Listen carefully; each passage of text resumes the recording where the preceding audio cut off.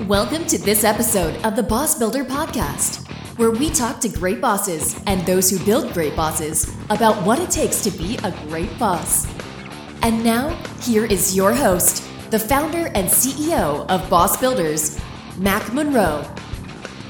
Well, welcome to this episode of the Boss Builder Podcast. In this episode, I actually have a very special treat for you. It's my very first guest I've ever had on the podcast.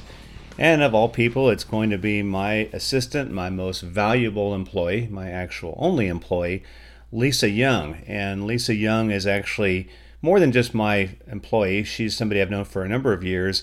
And the reason I asked her to be on the show today is that she's going to offer you a very unique perspective of how to be the boss, in that she did a lot of work as the boss of volunteers.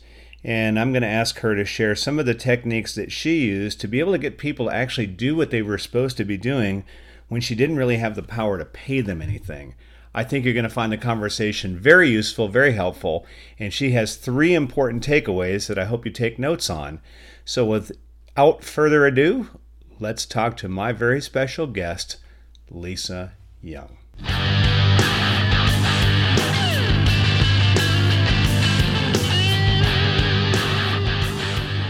Well, hello, Lisa. Welcome to the show. Thanks, Mac. It's great to be here. Yeah, this is a real treat for me because even though I'm the boss builder, I'm actually a boss too. And Lisa is my one employee, and I hope she would tell you that I'm the best boss that ever walked the planet, but she might disagree with that. The reason I really wanted her to come and spend some time with us today is because she's not always worked for me. She's actually done a number of different things. And I think for my listeners out there who struggle with this idea of being the boss, we have a whole new twist for you because Lisa's specialty is being the boss of people who are volunteers. So Lisa, kind of take us back to where we first met when we both attended the same church. You were the leader of a volunteer team. Tell me what that was. My husband and I both led the hospitality team. So we had a group of probably 80 volunteers who greeted people every Sunday morning. We had 4 different teams, and they were responsible for greeting, handing out bulletins, collecting and counting offering money, all kinds of fun things like that. And that also filling up communion cups, if I remember right. Filling up communion cups, cutting communion bread, yes, and making sure that we were stocked with all of that. This is, well, you were actually my boss for a while then. I was, yes. You were a good employee. Well, that led then, Lisa, you did that for a number of years, and then you eventually stepped away from that. And then where I got to know you a little bit better was you asked me to come and speak for a group. You call it your MOPS group. Tell us about that. Right. That's our Mothers of Preschoolers group. I was the coordinator for that for about 2 years. That was twice a month. Moms got together and just talked and learned how to be a better mom. We always had different guest speakers, and you were one of our speakers, just to learn about our personalities and how we could use our personalities to become better moms. And you were one of the popular speakers. People still talk about you. Oh, well, good. Well, that's good to know. Well, what's interesting about that is shortly after I did that talk, my family and I, we actually moved out of the Maryland area to where we live in Tennessee. And shortly after we moved here, my assistant decided that she was going to take on more responsibilities with her other job, and so left me without an assistant. And that's when I reached back out to Lisa, and I said, hey, I'm looking for a virtual assistant, and I was wondering if any of the MOPS group, maybe some of the moms in your MOPS group might be interested in working some hours with me. And Lisa says, fine, but how about me? And I thought, well, yeah, that would be great. After all, I had already seen you in action, and what I saw from you was you got stuff done, and you were very organized. And maybe most importantly, you were organizing and running things when people were not getting paid. Mm-hmm. And so let's see, you've been working with me for how long, Lisa? I think we're 3.5 years. 3.5 years. And while you were working with me those 3.5 years, you also had another job. Tell us about that job. Yes, right before I took on your responsibilities, I was asked to come work for the church. I had been asked numerous times to work for the church, and I've always turned them down. just because it wasn't the right fit for me. But this last time when they offered me the position, I thought this is a really good fit for me, because it was more, in the beginning, it was more filling supplies and doing things behind the scenes, which is what I love to do. And then it evolved, and the person who hired me left, and then I became like the volunteer coordinator of our children's ministry. So I had about 160 volunteers that I coordinated on Sunday mornings. We need at least 25 to 30 people every Sunday at both services, so 50 people on Sunday morning, and just trying to make sure we're fully staffed. So that was the bulk of my job, with that and training and making sure supplies were there and giving people training on how to deal with children, which was definitely not my expertise. I'm much more better at organizing people. So that's what I did and then you came along and I got to start working for you too. So I had both jobs. That's right. And from what I remember is you were always very busy. It seemed like the job at the church wasn't just a Sunday morning thing. It seemed like it would be sort of almost like you were on call. And I think too, and this is the one thing that I'm really kind of excited about, is that you're not doing the creative arts camp, because I knew for that week that Lisa was pretty much going to be out of pocket. Mm-hmm. And I'm sure you're not missing putting that together, are you? This year, I'm actually still part of creative arts, mainly because my son wanted to be part of it. And The only way I could ensure that he would get in, because it's such a popular program, there's a lottery for it now. And the only way I knew he would get in is if I actually volunteered. But my role is so small this year, it is not going to interfere with you, I promise. Okay, well, that's good, because you'd be the first person to ever be fired live on a podcast. Well, there's something else, too, that you do, Lisa, and that is the Clarksburg 5K. You're involved in quite a bit of work with that, too, aren't you? Yes, it's through a church, but it's mainly for my husband, because he needs lots of organizational help. And for that, I started out just organizing the volunteers. That takes about 100 volunteers in many, many different roles to run the 5K. But after a few years, I started taking on more and more. I make sure the money is handled properly and distributed the right way. I make sure we have supplies. I get everything ready. I do an awful lot for the 5K, but that's once a year, and it's a lot of fun. It's a great community event. But again, it's organizing people. Okay. Well, I want to talk more about the organizing of people in just a moment, but I want to let my listeners know, too, that you probably end up talking to Lisa more than you do me. Lisa has been just a very important part of growth for us over the last couple of years. You know, one of the things that I always talk to my groups about, the managers, is that if they can get employees to actually treat the company like it's their very own business, they will be far more dedicated. And that's the one thing I've seen with Lisa. Her responsibilities are, for the most part, handling the travel stuff. I do a lot of travel, and so she coordinates all that. But it's also the marketing, and it's calling prospects. And it's when I come back from an event with business cards, she picks up the phone and calls and gets these people on the calendar. And she'll probably attest to this. I'm pretty disorganized, and I kind of am lured in by shiny things. But there was an incident that happened at the Tennessee State SHRM. This was about 10 months ago, 8 months ago. And she was actually talking to my wife, and my wife's pet peeve is the fact that I can't really ever settle on one company name. And I had a feeling they were talking about that. And so we sit down at the booth, and the first thing Lisa says is, when are we going to just finally pick a name and just go with it? I thought, well, you're absolutely right. I just settle on one. And so I think at the time our parent company is Hired Guns Consulting, which was another one of my major marketing blunders, because that tends to turn off anybody in the finance industry, even though as a consultant, that's what I am. But, we were, I think, operating under Mac Worldwide, and my whole idea was to scale. So, I said, we have Boss Builders and Mac Worldwide. She says, let's do Boss Builders. And so that's been it. But, what I want you to see, if you're listening to this, is that if you can find employees who treat your department like it's their own department, you are blessed. You really are. And so Lisa has been all that for me.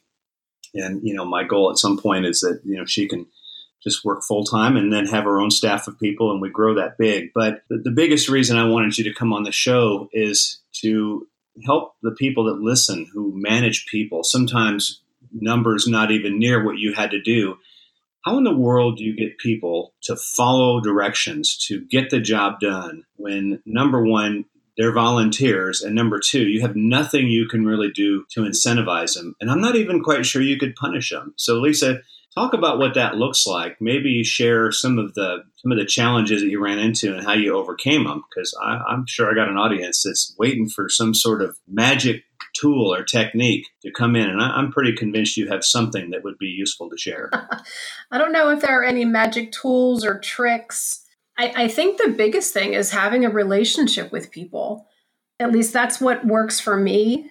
I would check in with people from time to time and just sit down with them over coffee and say, hey, how are things going? How can we help you? How can we do things with you?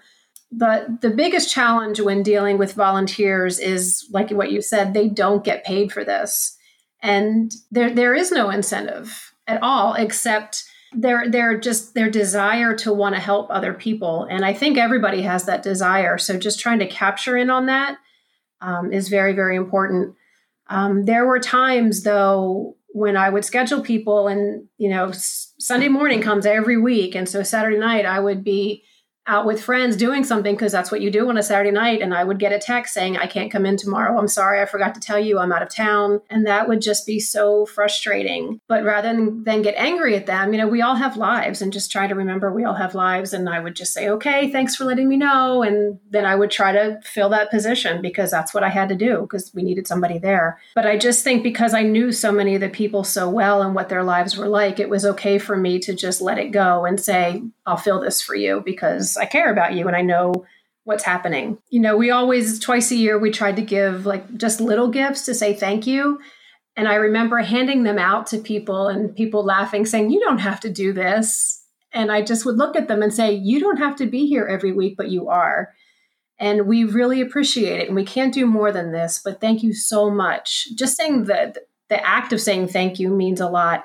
Because people don't have to be there. People don't have to come to work if they don't want to. They can go somewhere else and do it somewhere else. So just acknowledging people for their contributions is also very helpful. Providing training for them, getting together with other people who are in the same. Well, for us, it was people in the same class. We would have second and third grade teachers, fourth and fifth grade teachers, and we would get them all together so they could share ideas with one another. We're not meant to live like islands. We're meant to be together. And the more you can get people together to collaborate, I think that's also very helpful. Like I said, there's no magic pill. It's just taking care of people to the best of your ability. And it's not easy. There are times when it's very, very difficult and you have to get in the trenches with people and be ugly with them. But in the end, it works really well, because we did not have a very big turnover in our children's ministry, which is amazing, because children's ministry burns people out very quickly. And we've had people in that ministry for over 10 or 15 years who genuinely love the children and love what they do. And I know people have that in their companies. It's just trying to find the right way to motivate people. And everybody's different. Well, I guess the question I would have if I was a listener is, when am I supposed to find the time to build relationships and show appreciation and allow people time to collaborate? Church is church, and nobody's going to complain if you come in late for service. How would you see a manager in a busy operation being able to do those three things? Because they sound like they're three formulas that really lead to success. Right. When I was working full time, I worked for a law firm for many, many years. And one of the things that our director would do is just have regular monthly manager meetings. They would bring in lunch, and they would all the different managers from the different departments would just talk about what they did together, what was coming up. It was an hour out of the month. And I know that sounds like a lot for some people, but it was an hour. And I know that director is no longer with that firm anymore. And the manager meetings aren't happening. So people don't know what's going on in each department. And I feel like there's becoming a disconnect in those departments now, because they don't have that short amount of time together. So I think one of the things you have to do is make the time. I know we're all busy, but when you make the time together to be together, it helps somehow. If in the beginning, it feels like it's just very frustrating and we don't have time for this, but you don't have time to train a new employee. You don't have time to train people to come in and replace people who have such good background with your company. You need to take the time to develop the people you have now, because it's much harder to train people. If you decide maybe take 2 or 3 people out to coffee, that's a half an hour. It's really not that long. It just seems like it. But when you start doing it, it's not a lot of time. Well, it seems like it's investment that pays you back. Right. I'm just curious too, Lisa, did you ever run across situations where someone that volunteered for, whether it was hospitality or the children's ministry or even the run, was just a bad fit? Yes. Just tell them, hey, this ain't gonna. How did you manage to do that? That's kind of the equivalent of how do you fire a volunteer? Yes. I guess. I think in my time, I fired 1 volunteer. And right after I left the children's ministry, they had to fire another volunteer who I refused to fire. I couldn't, because I knew where her heart was, but it really wasn't a good fit. I just kindly told them, I really appreciate your help, but this does not seem like a good fit. There are so many other places in church where you can serve, and I hope you find a better place. And we just parted ways very calmly. And that was it. It is never, ever an easy thing to do. But if you're not showing up for your serving duty, and I'm getting a phone call on Tuesday saying things were not put away, because I just assumed that they were being taken care of. And then I would get a call on Tuesday morning, oh, the coffee team didn't come and they didn't put the coffee away. Well, coffee has now been sitting out for 2 days. That is not acceptable. And that happened quite a few times. So we just said, I'm sorry, this isn't going to work. And we got a new team in there and it was great. So if people are not doing what they're supposed to be doing, you need to talk to them. And honestly, this couple or this family that was we had to fire, they had been talked to 3 and 4 times and just said, hey, we really need you there. And they said, okay, we'll be there. And then they didn't show. So we just had to let them go. Well, I'm sure that didn't feel good. But I guess if you think of the church as a business, I guess if the church was a business, I guess the CEO would probably be God. One would think that people would show up to work ready to work, but I guess that probably it's not always the case. And when the pastor would call you and say, we had to clean it up, that was the hardest, because my pastor works very hard and he does not need to clean up coffee. That is not his job. He's got other really good jobs to do, but not that one. But of course, I'm sure he doesn't complain. He just gets it done. He's wonderful.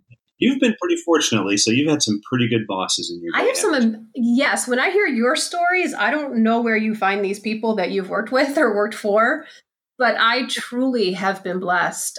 Even in one of my hardest jobs as a legal secretary in a law firm, I worked for the founding partner of a law firm, and he was difficult. He went through assistance until I was there for, I think, 13 years. And he was difficult, but I learned so much. Most of what I do now is because I learned from him. And I think as an employee, you need to learn from one another. You need to learn from your boss and take ownership, because if you look good to make your company look good, then everybody is going to be happy. I just think it's important to make sure that you're doing the best job that you can. Easier said than done, but certainly a goal I think all of us aspire to. That's helpful and very powerful. Well, Lisa, I absolutely appreciate you coming on the show today. And I'll just say publicly that I am grateful that you work with me. There's absolutely no way we could do the things we're doing now if I did not have you there. And one little story I'll share, and this is a message to anybody out there who's the boss, this is a mutual friend of ours this is kind of her standard line, sitting in curiosity. But I was flying to Connecticut, and Lisa knows I'm up there all the time. So I got off the plane at Bradley Airport. And as I'm walking to the rental car place, I realized, I didn't get a message from Hilton that it's time to check in. And so as I'm walking out, I look at my phone. I'm like, doggone that Lisa. She forgot to book me a hotel. And I almost picked up the phone, and I thought, wait a minute. And I thought, oh, crap. I booked this trip myself because she was on vacation or something. I had to do this one. So I will tell you, I've never, ever been let down by Lisa. And I'll tell you, as a boss, you have great people that work with you. You are a very fortunate person, and I am there. So Lisa, thank you for all you've done for me. Thank you for the great advice you gave to our audience. And if anybody would ever like to reach out to you, I'm not going to give them your information because I don't want anybody to steal you from me. I'm going to be very selfish that way. But I appreciate you coming on the show, and hopefully this was something that all of you from. Thank you so much, Lisa. And we'll talk Sounds to you good. later. Thanks for having me.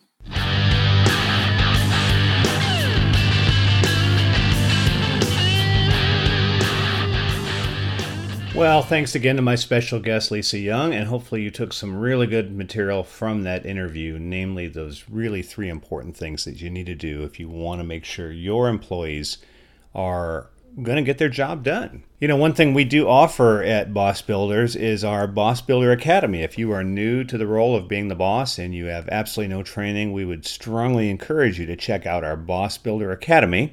You can read more about that at thebossbuilders.com, and we would love to have you as part of our program. So until next time, get out there and be the absolute best boss you can possibly be. We are in your corner. Goodbye. You've been listening to another episode of the Boss Builder Podcast with Mac Monroe. To get more information on being a great boss, visit us online at thebossbuilders.com or at Mac's blog, macmonroe.com. Until next time, get out there and be a great boss.